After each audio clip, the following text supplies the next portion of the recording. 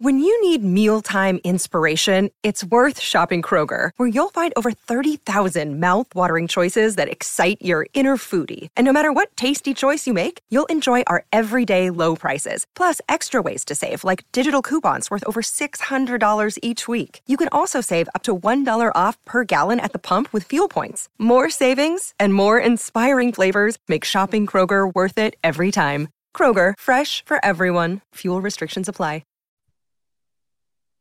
It's Jeffumentary. Jeffumentary, because you gotta shake your sillies out. Wiggle, waggle, wiggle your wallies out. Higgle, haggle, hoogle your wallies out and wiggle them waggles away.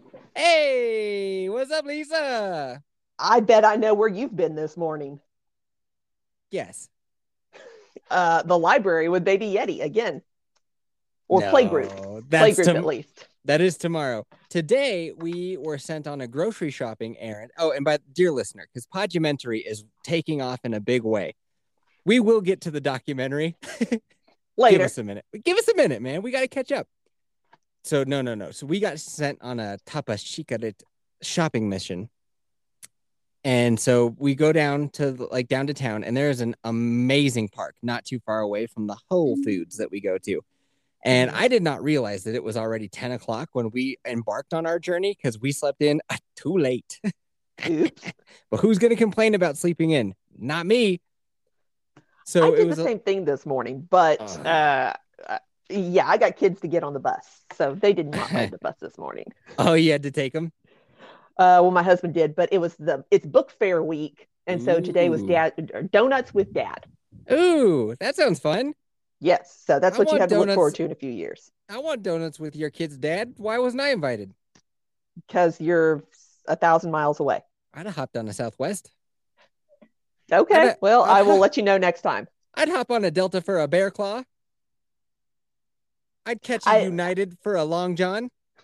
No, they weren't the good John donuts. Or an Eclair. They were the cheap glazed donuts. Yeah. Like the 50-cent donuts. We have this place called Voodoo Donuts in Denver that is ridiculous when it comes to donuts. They're all like posh and bougie and have Captain Crunch on them and all that kind of silly shit. It's fucking fun.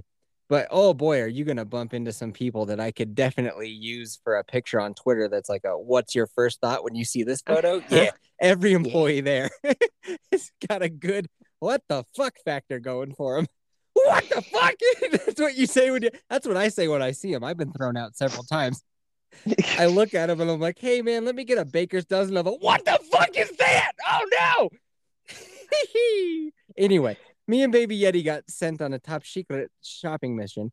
And I can't go down to town and not take her to the park. So it was like, we're going to the park for at least 45 minutes. Right. So we went there, had a good time. She is obsessed. This park has got amazing features. It's got its own zip line. It's got a 3-story little jungle gym that you can climb up. It's got this like webbing thing that spins that I like to hang on. And like I put her in the middle and then I put both feet on the side of her and then I hang off of it and we spin around and she has a great time. But is this the one with the homeless people? No, it had one homeless person, but this is such a bougie area. The homeless have not infected it yet, but they are coming. They are coming. Yep. I can hear your notes flapping. No, you can't. Oh, okay. They are coming because now their main intersection, one has started to show up consistently. Yeah, so it's because winter is coming. Dude, do you hear that jet? I heard something. Yes. It's so loud. It'll go away. It will. I'm outside because Mrs. Yeti is home like every Thursday. She said that she was going to try to only work from homes on Monday and Friday, and that's why we record on Thursday. But she's home every Thursday. We might have to move what day we record, if that's okay with you. We will have to examine the schedule. Okay, we'll look at it. Dear listener doesn't care about that, but dear listener does care about me getting some education at the grocery store. So we go into Whole Foods, and I cannot find, I'm looking for scallions. Cannot find them worth a damn. Eventually, I resort to having to ask an employee. Because I'm looking at the wall, and I see, like, leeks, right? And I know it looks a lot like a leek. And then I see like green onions and I'm like, goddamn, do these green onions look a lot like what I'm here for, but they're called green onions and not scallions. So I ask a gentleman and the gentleman says, I have no fucking idea. Let me go ask somebody. So this like butcher lady with the whole white schmuck comes out and she's like, hey, these right here, these green onions, those are scallions, numbnuts. And I was like, oh. And the guy looks at me and he's like, well, I learned something today. And I'm like, I learned something today too. The more you know. Dun, dun, dun, dun. I'm like, I don't usually do the shopping. I'm not familiar with a green onion, sir. Could have Googled it. Yeah. I didn't think of that. I'll tell you what else. You have the collective knowledge of all mankind in your pocket. So this is also the same store where I sent you a message where I was like, Lisa, because I told you I was running late today, but you had not responded. Turns out you did, but my cell phone reception was such dog shit that I didn't know that you responded. And so, yeah, I could have Googled it. You're right. But I didn't have enough reception to actually Google it. And then when I was checking out, they're like, are you an Amazon Prime member? I'm like, you bet your monkey nuts I'm an Amazon Prime member. And they're like, well, pull up the little code. And I'm like, I can't because I don't have enough reception because the reception in this town is like hit and miss. And they're like, well, join our Wi-Fi network. And I was like, yeah, that's probably a smart idea. So I jumped on there and I saw that's when I got my code. And then I saw that you had actually responded. And I was like, yeah. Yeah. And you're like, actually, that works out even better for me that you're late. And I was like, well, that's fucking great. And then here I am. Yeah, because I got your message as I was walking into Walmart and I was like, oh, I spent a little bit too long at Dollar General buying crap for some kid that I don't even know. So why are you buying crap for a kid you don't even know? Oh, it's one of those Christmas tree angel kind of things, which it's just too early in the year to think about that. I had to fill up a box with crap for him. So Christmas tree angel kind of things? I don't even know what that means. Like Samaritan's Purse or something like that. I don't know what that means. Samaritan's Purse? It's a charity thing for kids that aren't going to have much of a Christmas. Toys for Tots. Sort of. But we have to like get the boxes to get. They didn't give me a deadline for the box, so I have no idea when it is. So crap they just for crack babies. Yes, exactly. So I bought all kinds of crap for a crack 9-year-old. Oh, you actually know the 9-year-old? No, I don't know who the kid is, but I was buying for that age range. So you don't know if they're a crack baby? I don't know. Okay. I don't even know if it's a community crack baby or if it's an African crack baby or what. I have no idea where this child will be. Dear listener, if you are addicted to crack and you do see yourself getting pregnant in the near future, could we lay off the crack for a little bit while the baby's cooking? Please lay off the crack for maybe? A little bit, maybe just a little bit. The crack will be there later. Sure, shit, it will be. And like maybe let's get you a prenatal vitamin. Yes. That's all you need. Little prenatal vitamins and no crack. That's all you need. Done. I need to get that the more you know on the soundboard immediately because we are dropping knowledge. Yes. Speaking of knowledge, let's do a little shilling. First and foremost, so welcome to Podumentary. If this is your first Podumentary, we have covered some outrageously awesome documentaries along the way. So if you just scroll back in the 8750 feed, you'll see like House of Hammer. That's probably my favorite so far. That thing's getting hella plays lately, Lisa. It is getting, well, there's no better way to put it. Hella plays. We also covered like Jeffrey Dahmer. We covered Keep Sweet, the wackadoo subsect of Mormonism that's pimping out their own daughters. The Tinder swindler and all of his enemies. The Tinder swindler and the enemies. And I think that soon we're going to cover what is a woman, because I'll tell you what, everybody's interested in what is a woman, but most people don't want to shill out the money to subscribe to the Daily Wire. So I'll do it. And we'll talk about it here because that's going to be a diversive, at least. What is a woman? I have been wondering all this time and nobody can tell me. XX or XY? Do you want the real answer or do you want a smart ass answer? Smart ass answer. And then the XXX. Oh boy. XX. What's the real answer? XX. Okay. And then dudes are XY? Yes. Okay. I'll remember that. So by default, everybody's a female. I'll remember that because the Y has got a little ding dong on it. And that's how I remember. Yes. XY. So I say that we cover that soon. I know Kelsey Balls just recommended one to us, and I want to do Hollywood Bling Ring. Lisa, it's getting to the point where we might have to do 2 of these. I don't even know. Don't know. There's so many docs. Figure out the schedule. we'll have to look at the schedule, which is a cool guy way of blowing me off. I know that much. I've asked many a woman out on a date, and they've been like, "Oh, well, I have to check in with the old I gotta feed my I gotta check wash if my the hair. oven I gotta dye wash. Can't seem to make it yeti. All right. Speaking of merch, the 8750 beanies are here and they are rad. They're ridiculously rad. I know that for a fact. We also have hats are new to the merch store. My hat's in the mail. Should be here any day now. And you've made an order lately. What'd you order? I ordered a zip-up hoodie and a t-shirt. What's on the zip-up? The 8750 logo. The new one? Yes, I think so. I didn't intend to order both things with the same logo, but that's how that worked out. So, you got no ideas. So my beanie's got it's the logo that capped it with the fox on it and the tree. Yeah, the Back to Nature. Back to Nature. I've got that on a beanie. Then I'm wearing the hoodie that has that on it right now. And then I have it on a 32-ounce water bottle. So I look just like the cutest little spokesman for my own podcast. I should put all three things on and go take a picture after this. Because, I'm adorable. Okay. Oh. You shut me down, Lisa. I can't comment on whether you're adorable or not without seeing it. I guess that's fair enough, but I mean, you could probably sure imagine you're adorable. Well, thank you. I appreciate that. I try to be very adorable, and I'd just like to know sometimes from my podcast book co-host that it's working. That's all. My ego. You just need some reassurances. My ego is really fragile, and Twitter's mean to me, and I want to know that somebody gives a shit. And there's all these bad guys named Jeff. Yes, dude. Every documentary we watch has got a prick named Jeff in it. It's driving me crazy. One last thing is that Spotify or Anchor is like, hey, guy, on Spotify, you can ask questions of your podcast listeners or like have little quizzes and polls. And it's like, they've done it for a while, but nobody uses it. So I think they're trying to like get more into it. So, hey, if you're listening on Spotify, let's have some fun. I'm going to ask you guys questions and polls on there. Why not? It'll be a fun little thing.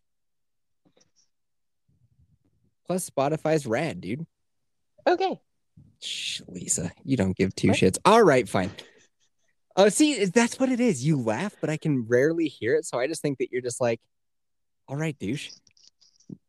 Well, sometimes I am. Oh. Okay, Lisa. We've pontificated long enough. Let's get into White Hot. Oh, wait. White Hot. The Abercrombie and Fitch story. What's it called? What's the title of this one? White Hot, The Rise and Fall of Abercrombie and Fitch. White Hot, The Rise and Fall of Abercrombie and Fitch. That sounded like Barry White. Oh, yeah. So, going into this, I thought it was just going to be a simple documentary about Abercrombie and Fitch becoming super duper famous and then just fading away into obscurity and why. But apparently there's more to it than I thought. Just a little bit. Okay. So I'm going to drop a bombshell on you. Are you ready? Yeah. Are you sitting down? Yeah, I am. Are you clenching your butt cheeks so you don't shit your pants when I tell you this? Always and forever. I was not cool enough to shop at Abercrombie. Dun, dun, dun. My name's Lisa. I'm just not cool. And I was smaller than everybody. And I was skinny, but still had to wear a large. And we didn't have an Abercrombie at our mall. Oh, I wondered while we were watching this, I was like, guaranteed Lisa's going to be like, I did not wear that shit. And I don't even know where you would buy that shit. I knew where to buy it.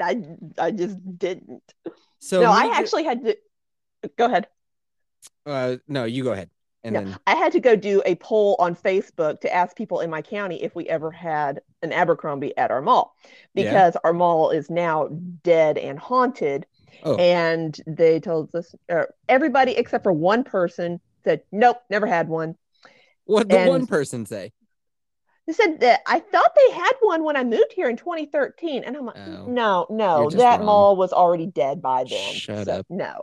You're not even local. Dude, he's from people Maine. on Facebook are not just people in general, so dumb. I remember once upon a time we asked the good people of the local canyon Facebook, we were like, what type of tree is this? Because an arborist guy came out and was like, oh, that's actually a rare tree for your elevation. That's actually pretty cool that you have it. So I took a picture of it, and it's next to a ponderosa. And everybody on that Facebook page was like, that's a limber pine. No, sorry, I fucked it up. They're like, that right there, that's a lodgepole pine. That's a lodgepole. That's a lodgepole. And I'm like, no. The other tree, the one next to that one. Neither of them were a lodgepole. And like, I know what a lodgepole is. They're very distinct, and they're fucking everywhere up here. I'm like, no, look, no, this one right here. They're like, lodgepole guy.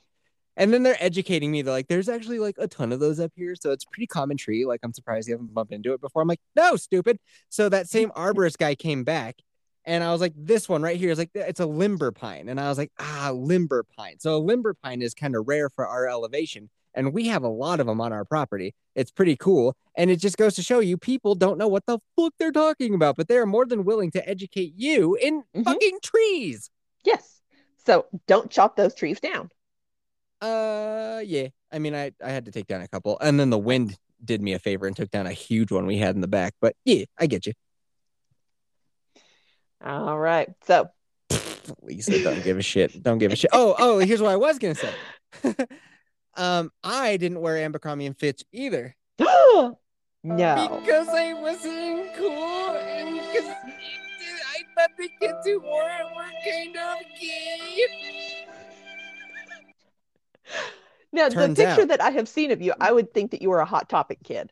No, I thought Hot Topic was pretty lame too. Let's go through it, because I'm glad that we brought it up. And by the way, dear listener, if you think that me saying that the kids that wear Lisa, your mic is rubbing like a motherfucker.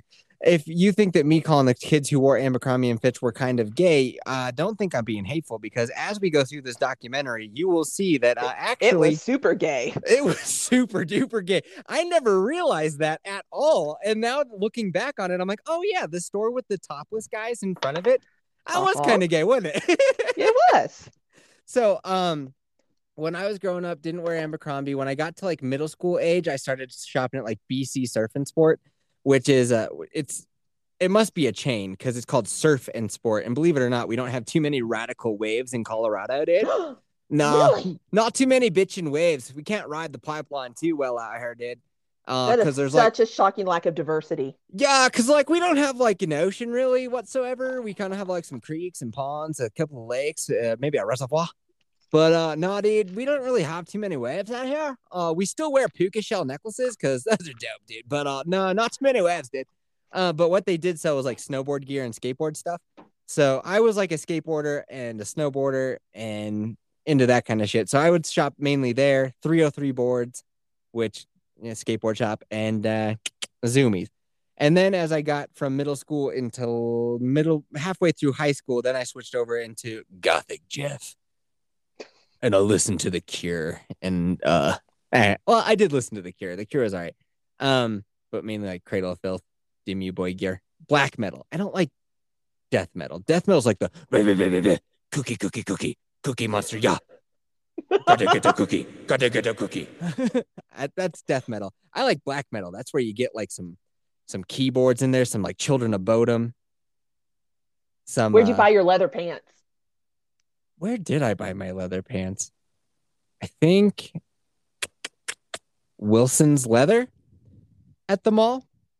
And my leather jacket was from, you know, that old town, that cute old town area that me and Kelsey talk about where we would play Pokemon Go. They have a dope leather shop there. And I think that's where I got them both. That's where I got my leather jacket and my leather pants.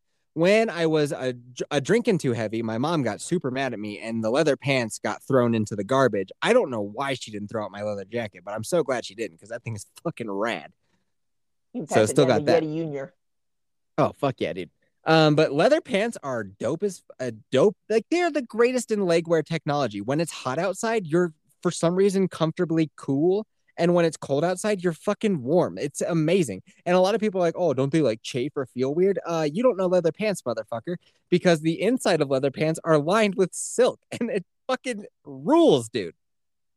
Yeah, I gotta I get will me have some to leather take your word pants. for it. Hey, dear listener, if you want to sign up to be an 8750 patron, I just love it, and I could use them $5 to put towards my leather pants fund because I miss them, and it's time, Lisa.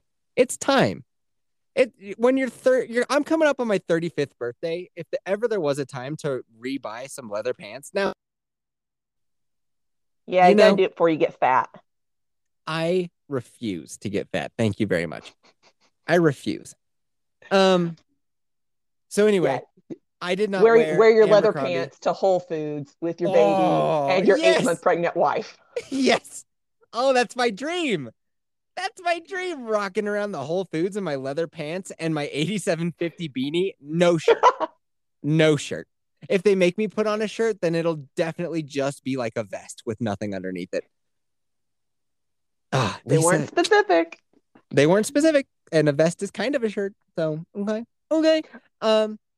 So I did not wear the Abercrombie. My crew did not wear the Abercrombie. We all dressed similarly. We looked like a bitchin' band, but only Tori played guitar. I didn't play guitar at the time. I waited till I was 20 to pick up that instrument. So yeah, we looked pretty dope and did not wear Abercrombie. And definitely remember the bags. The bags always had like a shirtless guy, like a torso. Did you just fart? Mm-hmm. You did? I'm sorry? I said, did you just fart? And you go, mm-hmm. I did not fart. No, I was saying mm-hmm as you were talking about naked guys. I can't wait for the playback on that one. It was so awesome. Did you fart? Uh-huh. Anyway, I remember like the topless guys. Yeah, I remember tons because we had like our really cool mall. Really cool. We had it was like a newer mall that like when it first opened had a line miles long for people to get to it. There was an Abercrombie store there. So I am familiar with the brand. All right, let's get into it. Yeah, so the cool mall that opened up about half an hour south of me, it has an Abercrombie. So I've at least seen the stores. Now, they would not have anything that I would be interested in there. But so their whole marketing plot is selling clothes without actually showing clothes. Oh, girl. Sorry. And what I do remember is as an adult, people were complaining about the marketing as pornographic, even though it's like aimed towards teenagers. That's what I thought this documentary was going to mainly be about, because I remember them getting in trouble for their catalogs having girls that looked way too young, wearing almost nothing whatsoever, and they were like anorexic skinny. That's what I thought this was going to be about. Oh, there were a couple of booby pictures in this documentary. So if you want to look at boobies, go watch the documentary. But if you don't want to look at boobies, that's okay too. Or if you do, just Google it. Yeah, that's faster. Probably. Just type in boobies, safe church off, and there you go. So the store will put up like wooden blinds on the outside of the store, and all you can see is this giant picture of a shirtless guy as you go into the store. So you have to go into the store to see what's in the store, but you have to be cool enough to go into the store to see what's in the store. So you don't know what's in there. I honestly don't think I ever went into Abercrombie. I don't think I did. I do remember the outside of the store having shutters on it. And I was like, I never really thought about that till now. Like, yeah, they were like, no. You got to come in here. They're talking about posting shirtless guys outside that you have to go past in order to get into the store. So, I mean, it didn't say that they were like armed guards or anything, but I mean, they were probably just. Did this happen at your Abercrombie? I don't know. I didn't go to that mall often enough. So me and my homeboy Jordan would be cruising around the mall, and there'd just be like a line of girls outside of Abercrombie, and it'd be like, why? And you could kind of like look over and you could see, and definitely they'd just have two shirtless dudes, and you could take your picture with them. And then you could walk into the store, and sometimes it would be a guy and a girl, but I remember definitely more dudes than chicks. Okay. And I remember just being like, that's fucking odd. Like, who's just like, I just want to go take my picture with some fucking guy. These girls probably thought they had a chance with the guy. I have no idea, because they were all 13, so I don't know about that. Because the dudes were definitely at least 20. Well, so weird. They got to practice their flirting somewhere. It's so weird. That's so weird to go to the mall and they're just like, yeah, we just got some topless dudes hanging out in front of the store. Whatever. And at Christmas time, they wore Santa hats. Yeah, they did. They sure did. So Abercrombie was not always this way. So they started out in the 1890s as an outdoorsy brand. This is the type of store I wish they would still be today because, yeah, they're basically REI, but for radder motherfuckers. It's just like camping gear, survival gear, Bowie knives. E.B. White, who I think is the guy who wrote Charlotte's Web. I could be wrong on that. Maybe that was E.L. White. I don't read books, so you could have had me. I don't know. Fucking, you could tell me he wrote Mein Kampf, and I'd be like, oh, okay. Yeah, it was totally that guy. He described the store as the masculine dream, and they catered to elite outdoorsmen like Teddy Roosevelt and Ernest Hemingway. They sold shaving cream, books, which you wouldn't be all that into, fishing gear. I'm sure they had some mountaineering gear in there. So it's for the bougie outdoorsy. Give me an ice axe, some skis, because snowboarding wouldn't have been invented. I would have skied cross-country skis, some fucking snowshoes, dude. Do you know how much fun snowshoeing is? It's so fun. I don't know because I'm from Texas. Yeah, you don't know. You got to come out here and visit. So fun. I have visited in the summer. Yeah, I'm not fond of cold. Get over it. Wear an 8750 hoodie. We could match. Oh, Lisa, we be twins. Okay, the last time I was in Colorado, it was like 4th of July weekend or so. And I kept going back into the camper to find more clothes to put on as the evening went on and we're sitting around the campfire because it was just too cold. Like the idea of having to wear a jacket in July just does not compute for me. Well, yeah, at night in the mountains, like, yeah, duh. Yeah, you were in the mountains, weren't you? I was across the street from Red Rocks. Oh, that's Morrison. That's not that high up. No, but it's still much, much higher than my house. So man, what a puss. You ever get tired of being such a puss? All the time. Lisa, I'm just kidding. You should come visit. I'll teach you how to snowboard. It'd be so fun. I'm not coming there in the winter. Oh, what if we have an 8750 meet and greet? Let's say the podcast gets amazingly huge. It's huge. I fly you to Breckenridge for a meet and greet in January. All expenses paid. You're staying at like the $2.5 million condo. Now what? Yeah, you're going to have to throw in like 5 hoodies that I can wear all at one time. Okay, you got to layer, but that's not how you layer. You don't just wear 5 hoodies.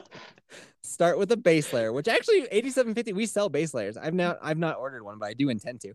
And then like you put a little sweater over that, then maybe a hoodie, then you got to get your puffball jacket. You got to have a good puffball. I have 2 puffballs, a medium and a heavyweight puffball.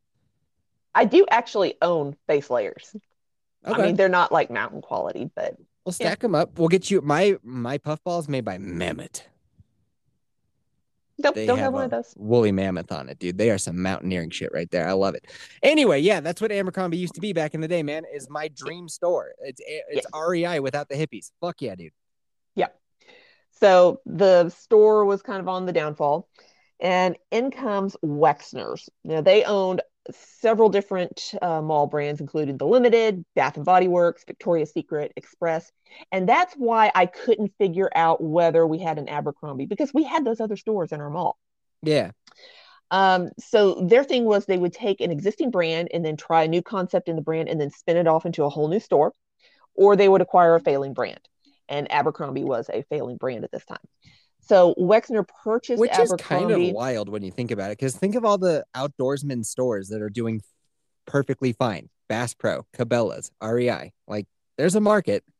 Yeah, there is. So they turned it into Naked Dudes.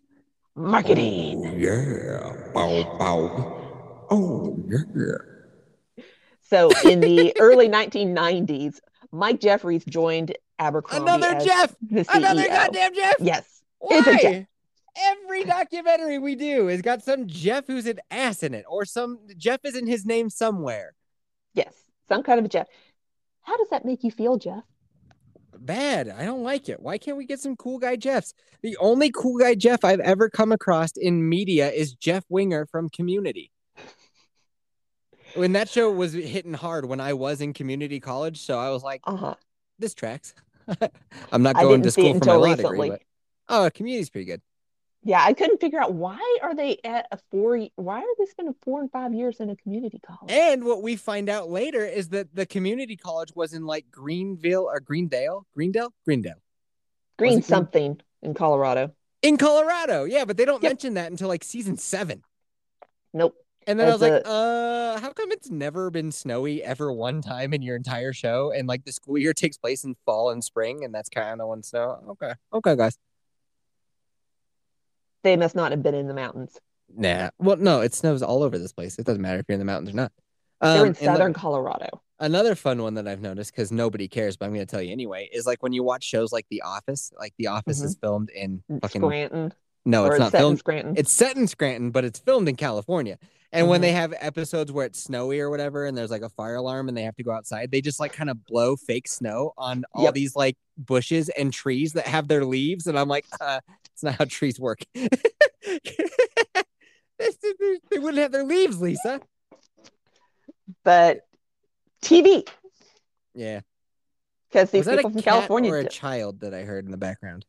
That was my chair squeaking. Oh, okay. Because if it was a cat, I was going to have to banish the cat from the pod. But okay. No, I don't know where the cat is at the moment. I know where the children are. They're not. Tell me about some Abercrombie. All right. So Mike joins as a CEO, and he was the failed CEO of Alcott and Andrews, which sold professional business women's apparel. So the exact opposite of Abercrombie. And they were showing pictures of like, if you remember Who's the Boss, the lady Angela, her kind of clothes. That's what they were selling. But what Mike really wanted to do was be the coolest brand among the 18 to 22-year-olds. Yeah. So the way he decides to do that is he is going to merge Ralph Lauren and Calvin Klein. So you've got your rich white people and nudity, and that will give you money. Yeah. I'm going to do this a lot. Sorry. Okay. I'm gonna be doing that a lot because this whole documentary just reminds me of bow, bow. Oh. So they had this whole marketing campaign of what Abercrombie is and what it isn't. And so Abercrombie is people who have golden retrievers. And it's not people who have poodles. Now, I got to tell you what, when we were watching this part of the documentary, I'm like, this guy's a genius. Like, what does 8750 have? It has rad shit. What does it not have? Pussies. Yeah. Like going through your brand and being like, our type of people fucking camp and look hot. They're not like slobs who work at a desk job. I was like, dude, camp and work at a desk job. I'm not talking about you, Dan. I'm talking about them. Because they were like, we drive Jeeps. We don't drive Miatas. We like, I don't know. I thought I was like, that's a good way to go through your brand and be like, this is what we're fucking going for. And I was like, I'm with you. All right. We need an image board for 8750. We do. All right. So in 1996, A&F went public, and they're no longer part of Wexner's. And they're talking about having these corporate meetings around fire pits to discuss how much money they're making. Also rad. And they built this giant campus, a whole lot like a college campus, like what Google has today. And work was life and life was work. And I love this. All-nighters were fun because it was like hanging out with your friends. Fuck yeah, dude. And yeah, lots of partying, lots of hooking up. So it was Abercrombie 90210. I'm down. This sounds great. And for marketing, Mike had this very specific vision, and he hires Bruce Weber. Yeah. Now, I had not heard of Bruce Weber before, but apparently he has this book called Bear Pond. And apparently every gay man, according to this documentary, probably has a copy of this book because it is some of the finest, the creme de la creme in like homoerotic photography. It's real And good. In fact, the gay man who was being interviewed is like, yeah, my copy's right over there. He's like, let me just reach over to my bookshelf and here's mine. It's like, oh, all right. Well, so he's who gets hired to be in charge of Abercrombie's marketing because what was his name? Michael Jeffs? Mike Jeffries. He's kind of private, but he's also super duper gay. And he's like married with a child gay. Yeah. Yeah. But later on, his life partner later came into the business. Yeah. But later on, he comes out of that closet and he's like, yeah, I'm pretty gay. So he started going into Abercrombie being like, I mean, we sell clothes to like women, but like, we're going to market to the guys. Like the Greek, like ideal male form, like the carving of Michael. Or not carving. David. Yeah, it's not a statue. It's a sculpture. How do you make a sculpture? You don't carve it. You sculpt it. All right. They're like, what was that noise? That was my stomach. I don't even know what that was about. And then you go, huh? Dude, I don't know. A fart may be coming. I don't know. I relate, dude. When I get hungry, my stomach makes the weirdest noises, and I'm always like, "I'm not hungry. I ate lunch." I'm looking. I don't know what that was about. Well, that's why it's making noises then, because you just finally, it's like, feed me, Lisa, feed me, and you finally did, and now it's like, oh yeah, oh yeah. Anyway, all right. So Bruce Weber starts with I wrote, he strongly influenced the aesthetic in a gay way, like with underwater gay wrestling short films, because he's subtle that way. Dear listener, we don't mean gay in any sort of like mean way. It's just like, it was just super gay. It's just what it was. It was very homoerotic. There you go.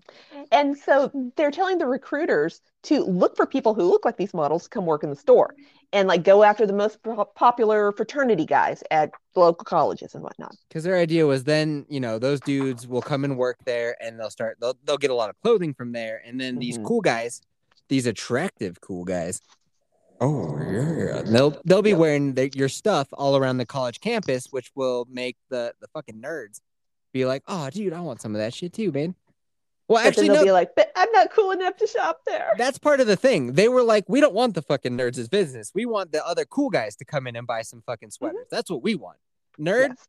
I mean, we'll sell you some cologne. We won't turn your money away, but also get the fuck out of here. Go on. And it wasn't the cool kids, but it was a very specific type of cool kid because they had this recruiting manual. It said, this is what good looking looks like. Employees are an inspiration to the customer.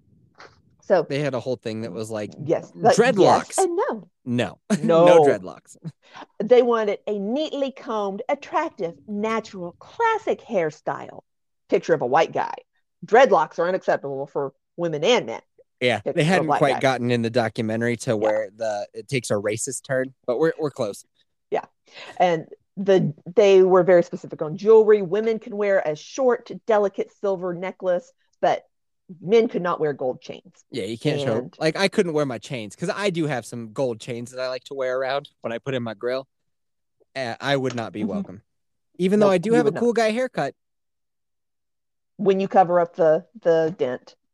Shut the fuck up, Lisa. What? My dent is charming, and it makes me run faster. So fuck you.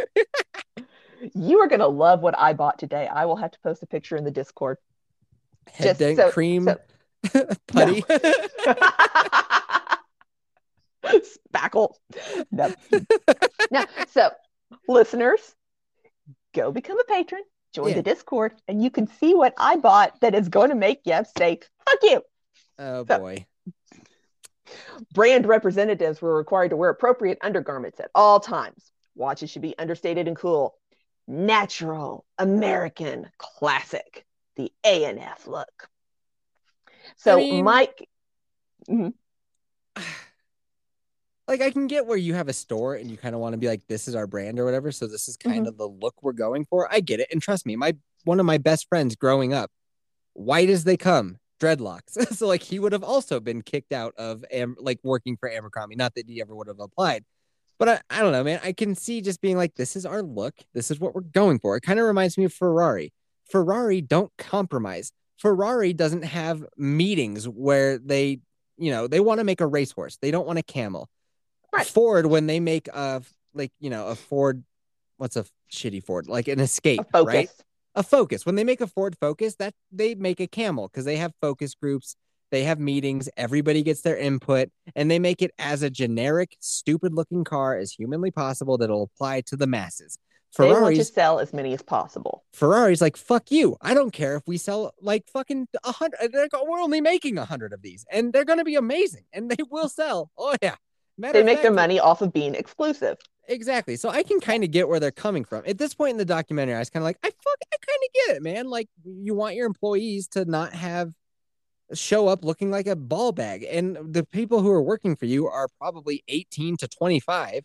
And 18 to 25-year-olds like to look like fucking douchers. And you're like, nah, we're not hiring douchers. We're hiring people who look a certain way because we're selling a certain style and we're selling a certain lifestyle brand. That's what we're doing. I was like, I kind of fucking get it. And here's the thing about buy preppies. Right. And here's the thing about the free market. you don't have to fucking work there. You can go work someplace else. You don't need to go work for Abercrombie if Abercrombie is like not playing by what you deem acceptable. And here, dear customer, if you don't like Abercrombie's practices, don't fucking shop there. Shop somewhere else. So at this point, I was like, I fucking get it. And then they lost me. So let's get to that part. So Mike is very detail oriented, and so he would do these unannounced store visits. They said unannounced, but then they said that, oh, we knew they were coming. So I don't know if they were or not, but they called them blitzes. And so a store's sales numbers were important, but it was even more important that the store looked good. And the most important thing was that the employees looked good. So like the manager would have to turn in pictures of all of their employees to their district managers, and they have to rank them as sucks, cool, awesome. And if you weren't at least cool, you got fired. And they said why that, would they hire you in the first place if you weren't? If they were going to have like upper management come to their store, they had people that they kept on staff pretty much just for those days because they were fucking worthless, but they were also fucking beautiful. So they'd call in like Michelle and Tyler would be like, what? I don't even know, man. But Tyler looked fucking rad with his shirt off. So Tyler would come in on that day. Yes. And there was one in particular that Mike did a blitz, and a whole bunch of employees got fired because they were Asian. And he like pointed up at the sign, the big painting on the wall, and said, you need to hire more people that look like that. Well, even though it was by UC Irvine. Yeah, it was that's what I was just going to say. It was like in a highly, like an Asian, what would you call populated area. Yeah. Yeah. And so like that's who's going to come work for you? Like you're working, your staff is going to represent probably the population where your store is. So kind of duh. Are you going to import white people? Because that would be a whole issue. So they got rid of a bunch of the staff, and they didn't explicitly say like hire more Caucasians, but they pointed at the dude in the poster and they were like, more of him. Yeah, hire people who look like this guy, and this guy is always white. And that's where I started to be like, oh, this is why the documentary is called White Hot. Oh, I get it. Yeah. So, controversy. So one of the things they would sell were these graphic t-shirts, and they were like a one and done thing. So you were constantly buying a new one because, this is the new one. Because they could make them cheaply and then sell them for like 85% markup. But they didn't have copywriters or anything. So corporates just selling, come up with this stuff. And they wanted stuff that was funny and irreverent. So they had like Camp You Want a Me, but first you got to catch a me. Tourists get half off. For locals to take it all off. The South Carolina one was pretty funny. West Virginia, no lifeguards in this gene pool. No lifeguards in this gene pool. So they're just being like, I totally remember when these type of shirts were amazingly popular. Even I had a shirt that said "Getting Lucky in Kentucky" and then an outline of Kentucky because I was 14 and I thought that shit was fucking hilarious. And you were nowhere near Kentucky. Nope, I've never been to Kentucky. I was somewhere. I ordered it off the internet in a time where ordering shit off the internet was a process. It was not like kids today. Fucking easy. You just tell your phone, "Hey, order me something," and it's like, "Gotcha, boss." Back in the day, you had to find it. You had to figure out how to order it. Like their shipping and the billing. It took like 2 weeks in the mail. It's ridiculous. Yep. But I had a graphic tee that was like "Getting Lucky in Kentucky" because like here's where they start to be like how racist Abercrombie was, and like a couple of their shirts were risque. One more for the road with a donkey wearing a sombrero and holding a taco. That's kind of funny. Like Juan, Juan, more for the road, and it's a donkey sombrero with the taco. That's kind of funny. Come on, man. And you got to remember, this is like 2003. But the one that got him in trouble was the Wong Brothers Laundry Service. 2 Wongs can make it white. 2 Wongs can make it white, and it's the Wong brother. Yes. What was it? Laundry service. Yeah, that's a little much. That's a little much. Kind of funny. A little much. Now they tried to say, but 2 of the people on the design team are Asian. Like they're going to speak up and say, that's racist when they're surrounded by a bunch of white people who have the power to fire them. Okay, hold on. Devil's advocate a little bit. Like that one I would say is a little far. They also had ones that had like Buddha, and it was like, I got a little Buddha body. Like that one's fine. They're taking cracks at like North Carolina. They're taking cracks at like everybody. I kind of have a comedian standpoint on this one where it's kind of like, as long as it's not like they just keep really sticking it to Asians. As long as it's like, no, we make kind of like slightly offensive shirts that cover everybody because it's come on, guys. Let's laugh and have fun. This is well before cancel culture. This is well before everybody was a fucking sensitive snowflake. Now, the Wong brothers, a little much. The Buddha one was like, that's fine. That's equally as like offensive as the gene pool. Like you're calling everybody in North Carolina inbred. Inbred. You dig? Yeah. But it's kind of funny. So Asian activists start organizing protests outside of Abercrombie stores, and corporate just ends up pulling all the Wong shirts and they burn them so that they aren't collector's items anymore unless you already had one. But they left the Won Moore shirts. So I guess nobody threw a fit about those. No one gives a shit about Yeti Yef's opinion on this, but I think that shirt's funny. Yeah. The Won Moore for the road? Come on. That's great. Yeah. So then comes a lawsuit about their hiring practices. So people were being fired, and they claim it was because they weren't white enough. You know what? Now that I think about it, Won Moore for the road, because I was just thinking about, like, what's wrong with a donkey with a sombrero and a taco? I don't like, what's the problem there? And it's like, oh, it's the Won part because you're yeah. In retrospect, maybe not so good. Maybe. I don't know, man. Either way, then don't buy that shit. There you go.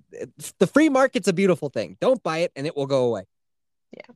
So this is a class action lawsuit. They were having to hunt down plaintiffs, but it was hard because there weren't a whole lot of non-white people that had worked at Abercrombie in the first place. Right. And so Abercrombie's defense on this wasn't, oh, they weren't fired because they were black. We fired them because they're ugly. Well, here's the thing that they would do. They wouldn't even technically fire you. Just all of a sudden, it'd be like, hey, never am I on the schedule next week? And they're like, no, you're not on the schedule, but like check in 2 weeks. And then you check and you're not on the schedule. Then you check and you're not on the schedule. And they just stop scheduling you. Yeah. So Abercrombie ended up settling this lawsuit, but they admitted no guilt. And they paid out $50 million, and they had to enter into a consent decree that changed their recruiting practices. They had to report to a court-appointed monitor for 6 years, but there were no penalties for missing benchmarks. And they did this a lot. But one of the things they had to do was create a position for vice president for diversity. And they filled this position with a guy named Todd. Yeah. Yeah, Todd seemed nice. I noticed that Todd, when he was getting interviewed, his background, his like backdrop, the room he was in had a really dope looking wood burning stove. And wood burning stoves are all that's on my mind lately because ours is getting installed next week and I cannot fucking wait. You will love it. I'm so excited. Just make sure you keep the gate. My dog actually pulled a flaming stick out of one once. So make sure you keep that door closed. Bad dog. Bad. Yes. He was a lab. He was smart. He was smarter than the current one. So, but the current one is too stumpy to reach in there to get anything, I think. But then again, I thought he was too stumpy to steal my ribeye steaks off the counter. So who knows? Dude, you taking pictures of that dog shit and is so funny. Another great reason to be an 8750 patron, man. Oh, we have so much fun sending pictures to each other. And you put the little ice axes on him. Yes, he has a migrating spot that looks just like the 8750 logo. It's so great. I don't know how that happened. He's such a squat little bastard. He just looks like a ham. He's like a stretch limo version of a Jack Russell Terrier. I don't know what he got mixed with. I'll tell you this, though. Starsky, our dog, he only, if it's a tennis ball that was on fire in the fireplace, he might go for it. But if it's a stick, he don't give a shit. So Abercrombie had to provide diversity training for all employees with hiring power. And so they make this recruiting video full of people who wouldn't have been working at the company 6 months ago.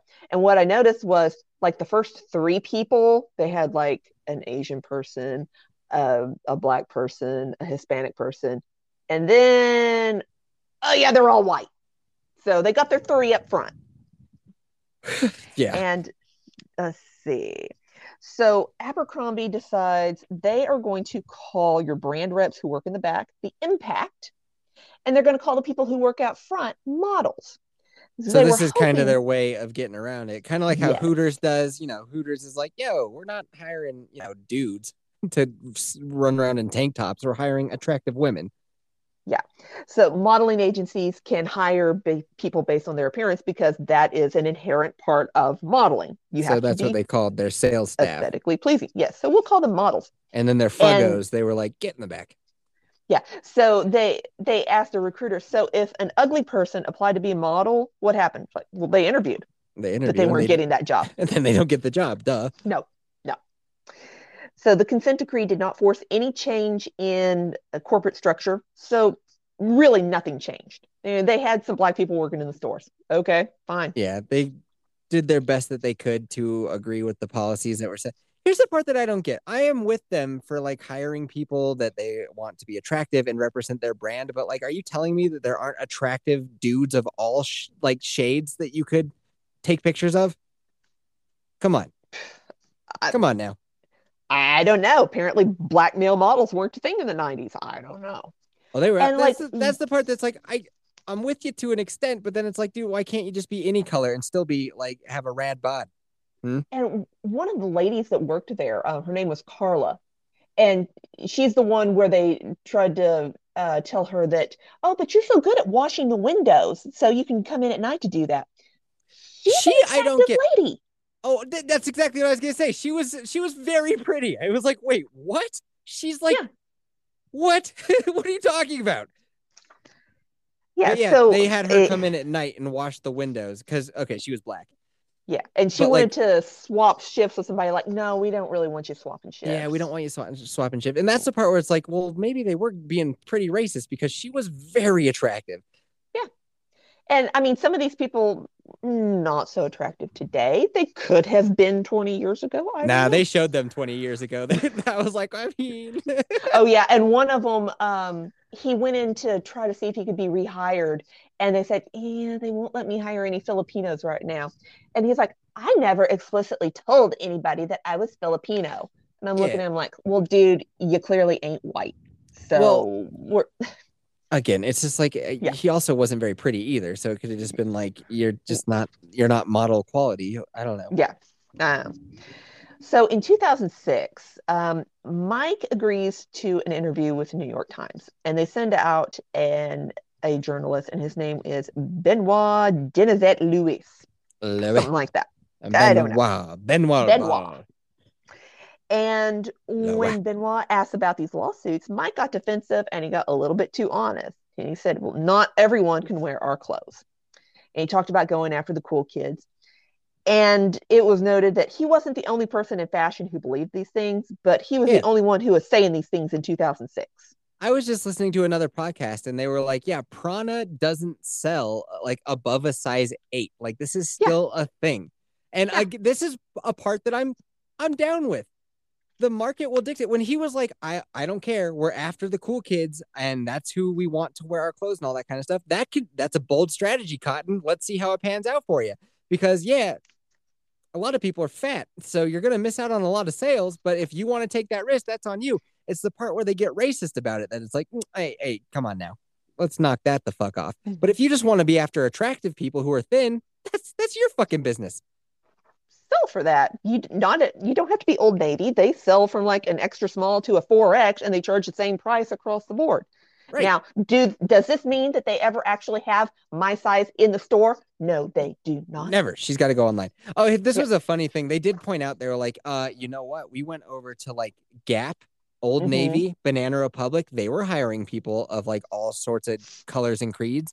And they look like the neighborhood. I was like, that's kind of interesting because all those 3 brands are owned by the same company. Pretty white.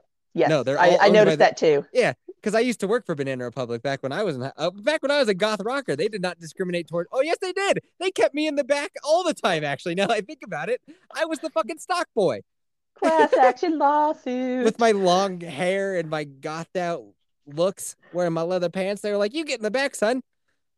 Yeah, class A. So anyway, but I thought it was interesting. It's like, what are the odds they pick 3 companies all owned by the exact same like umbrella company? Weird. Probably not by coincidence. I know. That's what I thought. Yeah. So after Benoit leaves the campus, he gets a call from New York Times, and they said that Abercrombie is pulling their participation from the story. So New York Times is not involved in the story anymore. And so he publishes his story for Salon Magazine instead. And this is 2006. Nothing happens. So in 2013, Benjamin O'Keefe finds the article online and he's reading and he scrolls up. He's like, what? This is 7 years old and they're still in business? So he starts a petition because he has dealt with anorexia, and so he would not be the kind of person who would shop in Abercrombie. He starts a petition that they should be more diverse. And the media picks up on it. And one of the clips is, if you want a women's extra large blouse, you'll have to look somewhere else. So yeah, I couldn't have shopped there if I wanted to. Yeah. And it's not that I'm fat. It's that because I'm so tall, I've got a big structure and I've got broad shoulders. So then fine. Don't give that company your money. Like that's the part of this that I'm on board with. Is like they can sell to who they want to sell to. The racist part, clearly don't agree with. But like the exclusive part, that's on them. Market shall dictate. And so they're pointing out pictures of Mike Jeffries, and the one that they keep coming up with, you know that picture of Biden where he's just kind of looking up and off and his mouth is open. And he looks a lot like Gary Busey. Yes. He's got like this weird eye thing. His eyes, because he's been having some plastic surgery. So his eyes are like taped back and they look peculiar. And his face is a weird color of tan. And he's got like these horse teeth. Like he's looking whack. Yeah. He's looking real whack. He's chasing being young. Don't do it. Yes. You can't do it. So they invited Benjamin to the Ohio campus for a meeting about eating disorders and diversity.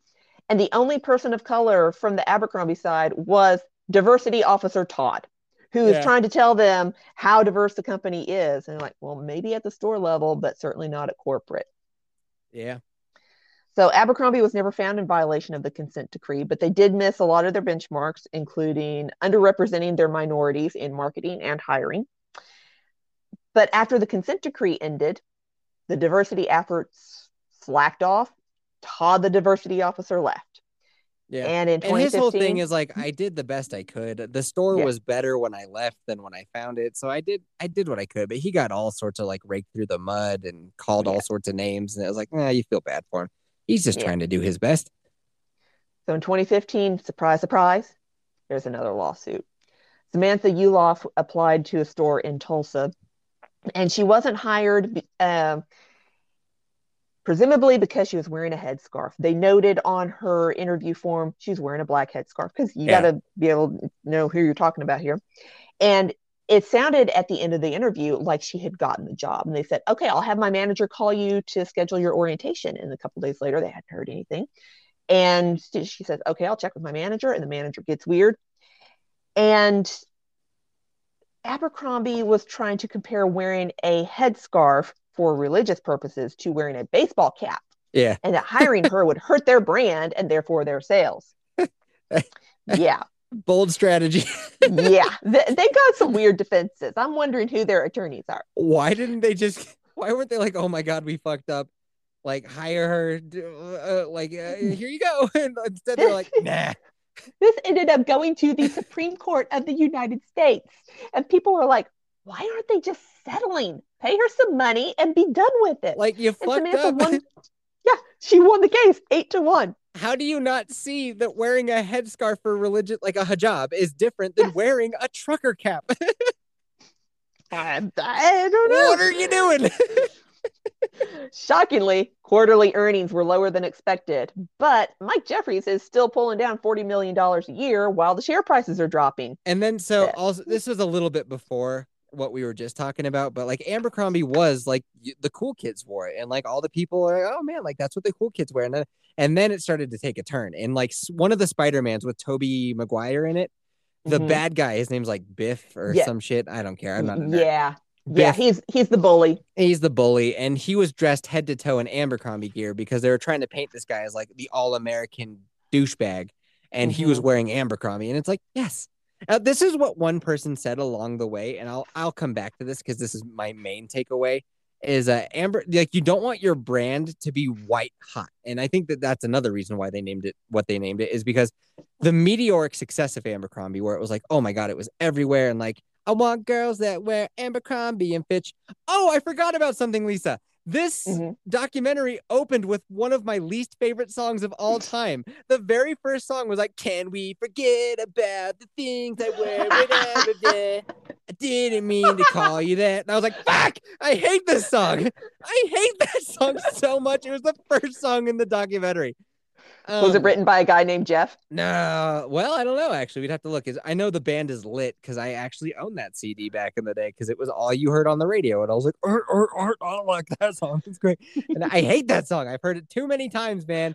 If I have one question to ask St. Peter when I get to them pearly gates, you'll be like, oh, man, Yeti F, do you want to know how many moments of joy you brought your friends, family, and dear listener?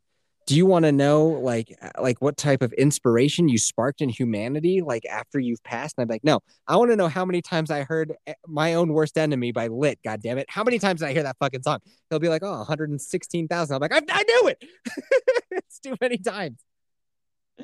Anyway, this one lady, so like you said, you don't want your brand to be white hot. Like you don't want it to be like the biggest thing in the world, because when something ends up being the biggest thing in the world, the only place to go is down. And like people start hating on you. Like look at like from anything, any sort of brand, to even people like Justin Bieber and like Miley Cyrus. They were all like huge, or Britney Spears. And then they go crazy. But like once you get so big, you can only stay so big for so long before you get overtaken and you fade into obscurity. Well, then it becomes cool to hate you.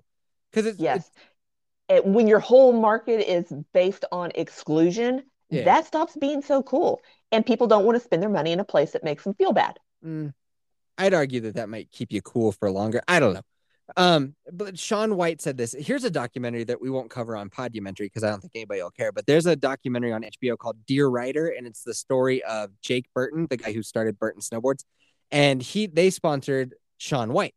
And Shaun White was like, yeah, man, when I was like a little kid and I came out of nowhere and I started winning all these competitions, everybody was so psyched on me. But then like I kept winning and winning and winning, like, you know, because that's like my job and what I'm supposed to do. And then people just started fucking hating me. He's like, people turned on me hard. They're like, fuck that guy. The guy who always wins, fuck you. And I was like, yeah, that's kind of how it goes. Because they're jealous. Yeah. And it just becomes cool to hate the cool thing after a while. Yep. So that's I got about an 8-minute warning before Hurricane Bazinga makes landfall here. All right, go. All right.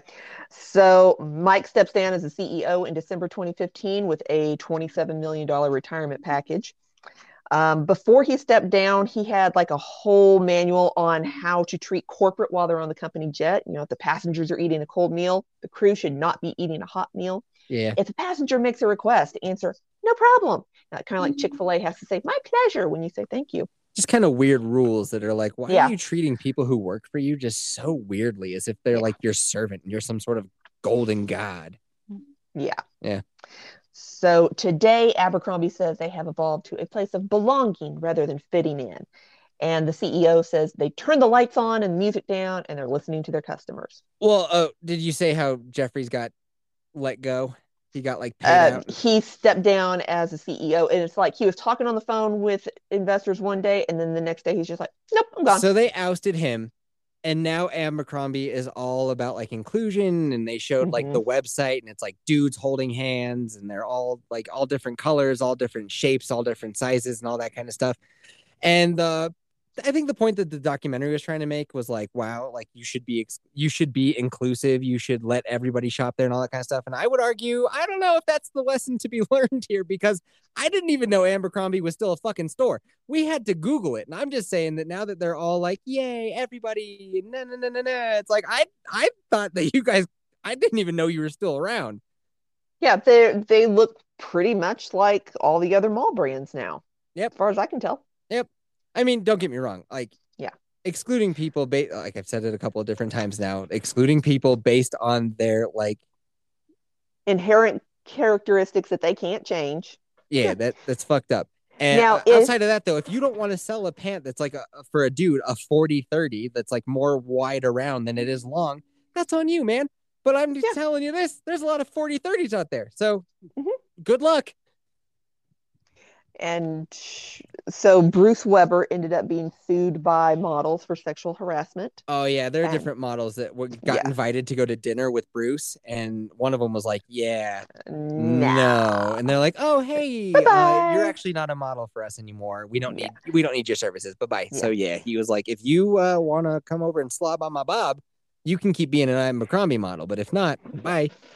Yeah. So they said that he was getting handsy with them, and he's like, "Oh no, this is just breathing exercises." Like he'd have the model put his hand on his chest, and then Bruce would put his hand over his chest, over his hand, and it's like, "Okay, we're gonna move our hand down to your belly. This Oh, might now be we're a gonna good time feel to your point balls out. together." This might be a good time to point out that this is all allegedly, and this Yes, is what allegedly. me and Lisa remember from a documentary we watched on Netflix. So Yes. allegedly. So Bruce Weber denies the allegations. One lawsuit was dismissed in 2020. He settled two others in 2021 for undisclosed amounts and no admission of guilt. Yeah. And no allegations of sexual misconduct have been brought against Mike Jeffries, although he was on the set of the photo shoots because he liked the young boys too. He But liked to watch. apparently he likes consensual young boy relationships. Oh, yeah. Yeah. And by young boy, I mean 18 and up. Yeah. I never realized, like, when Abercrombie was so big, that it was so oriented on like males and like, let's get some topless guys. And it's like, oh yeah, now that I think back to all of those shopping bags that I saw thousands of times, I don't think I ever once saw a pair of titties on there. It was always a dude's torso. And it's just like, I never fucking realized that. Wow. I mean, I would have appreciated the pictures, but yeah, it wouldn't have annoyed me that there were no boobs on there. So just I never realized that. So that's crazy. So lessons to be learned. Don't be racist. Don't be racist. Come on now. That ain't cool. Don't exclude people based on their religion from working at your store, you fucking idiots. Like, have you heard of the Civil Rights Act? Come on. Use your brain. A hijab is not a fucking baseball hat. They're different. These are different things. You fools. I still think if you want to be exclusive, like, that's on you. And the market will dictate if that goes well or does not go well for you. You know what? Because like I love, and here's one of my favorite stories ever. It'll be quick. Enzo Ferrari, he made sports cars and they were fucking rad. A man by the name of Lamborghini was a farmer and he made tractors. He bought a Ferrari and he had some problems with it. So he went to Enzo Ferrari and he was like, hey guy, I actually make tractors and I have some insight into, machinery. And I could actually help you make these cars a little bit better. And he was like, you fucking bumpkin, get out of my office. You hick. I have nothing to be. I am Enzo Ferrari. Fuck off and get out of my fucking office. So then Lamborghini was like, we're not making tractors anymore, motherfucker. We're making sports cars. And rivalry was born. Just like if you I'm surprised you didn't tell that with an Italian accent. Hey, my name is Enzo Ferrari. Get the fuck out of my office, you son of a bitch. You tractor motherfucker. You smell like a manure. Perfect. And there's your flip. If Enzo Ferrari wants to be an asshole who makes awesome cars and he only makes a couple of them and he only sells them, there's certain Ferraris that they'll only sell to you if you've owned a Ferrari, like several other Ferraris. There's Ferraris that only sell to you that you can keep on a track at one of their tracks and you can only come and visit your car that you bought. And I'm like, I would never fucking buy a car that I can't even drive unless I go to their track. That's insane. But if you want to do it, that's on you, man. And apparently somebody bought it because that's a thing that they do. That's a car timeshare. That's a car time. Yeah, basically. I know, right? Who's to say that like the crew isn't driving this thing around all day? They've got custody arrangements for that car and who gets visitation rights. That you bought for several $1 million. It's wild. You have to fly yourself out to a track to go drive it. Insane. And then when you're done, the team from Ferrari takes it back and away to their garage to keep and maintenance and all that kind of stuff. I guess it could be kind of cool because you have somebody to work on your shit. But also, like, what if you want to fucking drive it? Wild. But if you want to do it, good luck, man. The market shall dictate if that is acceptable or not. Anyway, Lisa, I appreciate your time. Another fantastic podumentary in the bank. Well, next, we got to do What is a Woman? Unless subscribing to Daily Wire is more of a hassle than that, then let's maybe do Hollywood Bling Ring. We will figure it out. We will figure it out. Anyway, we will catch you next time on Podumentary. Later, boners. Later.